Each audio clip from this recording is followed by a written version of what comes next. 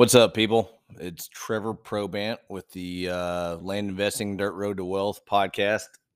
Sorry, been out a little while.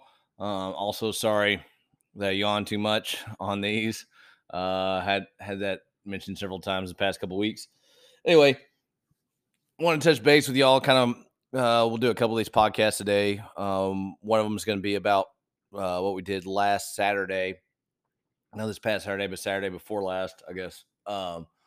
We was able to meet up and network and talk to a lot of other land investors at the Casual Fridays REI one day land investing event. Was able to present a large ranch deal that we've been working on, and got to meet a lot of awesome people. It's land business is, the cool thing about it is it's virtual, and you don't have to see the property. You don't have to go to it. You don't have to deal with contractors all day, every day. You don't have to do all that stuff. But bad side is you feel like you're on an island and you're all by yourself, and all alone, and no one cares about you, and the sellers are mean and the buyers are cheap and all this other stuff.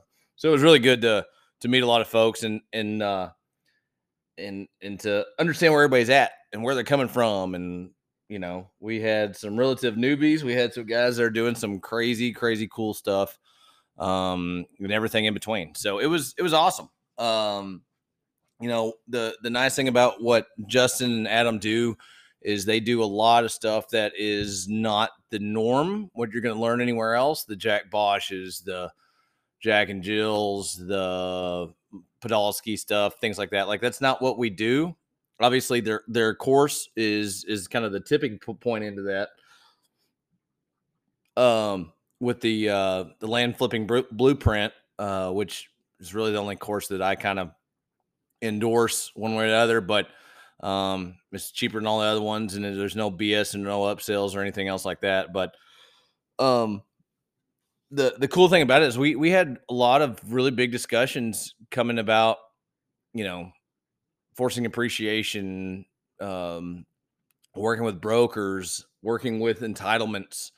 I mean, there was some awesome stuff. And unfortunately, I actually had to leave at noon, so I did not even get to see Mike Marshall and those guys talk about the crazy entitlement processes that you can do with, so you got a lot, or you got even a building, you can take and force appreciation through just new entitlements or new zonings, things like that, in which I'm super excited about learning about. That right there, I think is not everybody just going to sit and mail. Not everyone's going to just, throw it out there and see what happens. It was really cool to talk to a lot of these folks that are doing a lot of neat stuff.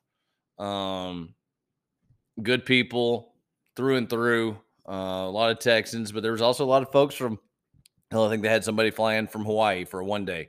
Hopefully it was definitely worth it to everyone. Really enjoyed talking to other smart people about what they're doing and how they're doing it. So, again, if the whole land deal is, if you've listened to some of these podcasts and this whole land deal is something that you kind of want to get into, again, I don't sell any courses or anything else like that. I love talking to y'all. I've talked to several of y'all about, where you're at and where you want to go and things like that. But, if you want a real course that really turns the crank for you and things like that, I would probably do the land flipping blueprint with Adam Southey and Justin Saliva. They seem like, well, they do know their stuff. Hell, we're doing a big deal right now and make another offer on another multi-million-dollar deal here real quick. So, anyway, just kind of wanted to give a little bit of a wrap up. Don't feel like you're alone in this thing. There's probably not going to be a whole lot of land folks around you. There's probably not going to be a lot of compared to like houses and hell, even apartment buildings and things like this. There's not going to be a whole lot of land folks probably in your neck of the woods. And it's always good to talk to folks and understand and cuss and discuss and things like that. We all want to be an open book. We all want to make each other better. Only thing is we get, sometimes we get pigeonholed into this is how we do it. And there's nothing wrong with that when you first get started, but as you progress and move on, and start playing by big boy rules and big boy properties, it's something to really think about. So just want to kind of give the first 4 or 5 minutes, talk about that. Like I said, it was a fantastic meeting. Really, really good people. Like I said, I just wish I could have stayed. I had to end up heading going to Wyoming and everything. And that's kind of the second part of this is, went to Wyoming on a archery elk hunt, DIY. Buddy of mine drove in from Florida. He's a crazy stud. He didn't even have a tag. And I, when you're hunting elk in the deep dark timber and they're not bugling, there's lots of downtime. And we're sitting there, and throughout the middle of the day, it's too hot. Most of the elk aren't running around and bugling and doing anything like that. They're all sleeping, especially when you have a full moon and they spend all night running around. The I was sitting there at a elk wallow, and you can Google elk wallow, and it's just like these areas that these bull elk come into and that are wet that they use to roll around in and cool off, and that's a big deal for them. As far as like I said, as far as cooling off and uh during the hot time of the day, and so you just kind of sit there and you just hope and pray that something shows up, right? And it's not a great strategy, but it's, I guess it's better than nothing. And so I started thinking about the similarities between sitting on a wallow and investing in land. And you're like, what the hell are you talking about, Trevor? But hear me out. It's there's a way, an elk hunting, not just sitting on a wall, but elk hunting, right? And there's people that are successful doing both ways, whether that's sitting on a wall or waiting for, you know, kind of being set up in an area, being ready for it, things like that. That would be somebody that's sitting there, maybe making offers on market deals, right? You know that there's deals out there. You know your area. You know where you live. You know where you want to be. And you're like, oh, okay, well, I'm just gonna. This is my side of the mountain or my playground. I know what the comps are and everything else like that. And what you're going to do is you're going to wait around and hope that some realtor or broker finds a deal and puts it on the multiple listing services or Lands of America or Land Watch or one way or other.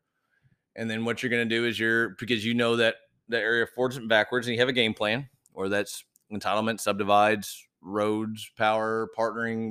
There's a million different ways to do it, right? Those deals can be absolute home runs.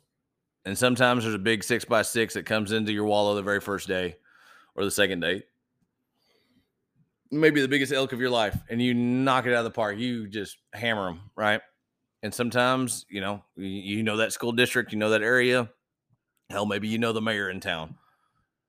You come in and you set it all up, and it's a home run, right? It didn't cost you any kind of marketing money, but it did cost you some time and effort and knowledge of a market, right? The other side, the side that I usually tend to think about is more of a run and gun, bugling, running up and down trails and mountain roads with a bugle tube, yelling and screaming, trying to find that one bull that wants to party, that wants to respond and wants to come in. That, in my opinion, is outbound marketing, whether that's text messaging, direct mail, whatever that is. That's where you're being aggressive. You're out there running around. Obviously, you can do both, and I highly suggest you do both. In the early mornings and the late evenings, when you're elk hunting, you run around with a bugle tube and a cow call and all this other stuff. But maybe during the slow times or when you're waiting for mail to go out or whatever it may be, you're coming out there and you're sitting on a wallow, learning your own market, making offers on market deals in your neck of the woods that well. Those are the kind of the things I know it's kind of dumb, but when you're sitting there for 5 or 6 hours waiting and nothing comes in and your mind kind of wanders, even after taking a mountainside nap. It's just one of those things where You can be aggressive and go after it. You can be more passive and let it come to you. But I highly suggest you be more well rounded, right? Whether that, again, we got text messages, we got mailing, we got cold calling, we got whatever, door knocking. If you've got a game plan and you've got this knowledge, especially like I said with the Mike Marshall, you come in and work with his stuff, and you can find that, you can find a house in some place in California where the price per square footage is insane. And you can find a little house out there that's beat up, but it's got zoning for four residential units, R4. And you can buy that thing for market, knock it down, build onto it, and sell the thing and make $300,000 on one deal. In your neck of the woods, depending on where you're at. Maybe you can find some areas that you can put in a mobile home, right? There's so many different ways to do it. I just really, really wanted you. I don't know. I just really wanted to talk about that. You need to expand your knowledge. You need to expand how you do things, right? It's okay to send offers to, wherever that may be across the country. Say you're in Texas, you want to send offers in Colorado. Or you're in Colorado, you want to send offers in North Carolina. That's awesome. But do not forget about your own backyard. That's something that no one ever talks about. There's no super secret magical counties or areas or towns or, anything like that. What you need though is you need deal flow. That's something that we've talked about. Now, again, I've cold called, I've made offers on market deals, I've done a bunch of stuff, but my favorite still is to send mail. Mass quantities allows you scalability and allows people to really look at it and think about it before they contact you, which is kind of what I enjoy. But anyway, just want to touch base with everybody again. Say, if you're looking at really getting serious about this, I think it's like a couple $1,000. Get a hold of Adam or Justin, and believe me, it's definitely money well spent. And the cool thing is like I said, these guys are doing it all day, every day.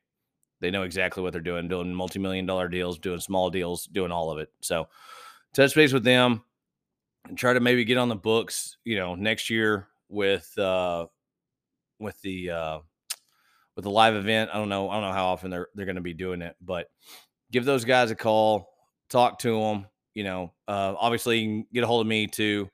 940-736-8797. That's my phone number. If you want to talk about stuff, you got some deals potentially going or one way or other, feel free to give me a shout. Like I said, it may be something where I can buy it from you, partner from you, or just help you. Anything we can do, make it a win-win situation in the world, right? There's plenty of abundance out there. Even as land gets a little more competitive, we've got to think about different ways of doing things. So anyway, have a wonderful week, and we'll talk to you soon. Thanks.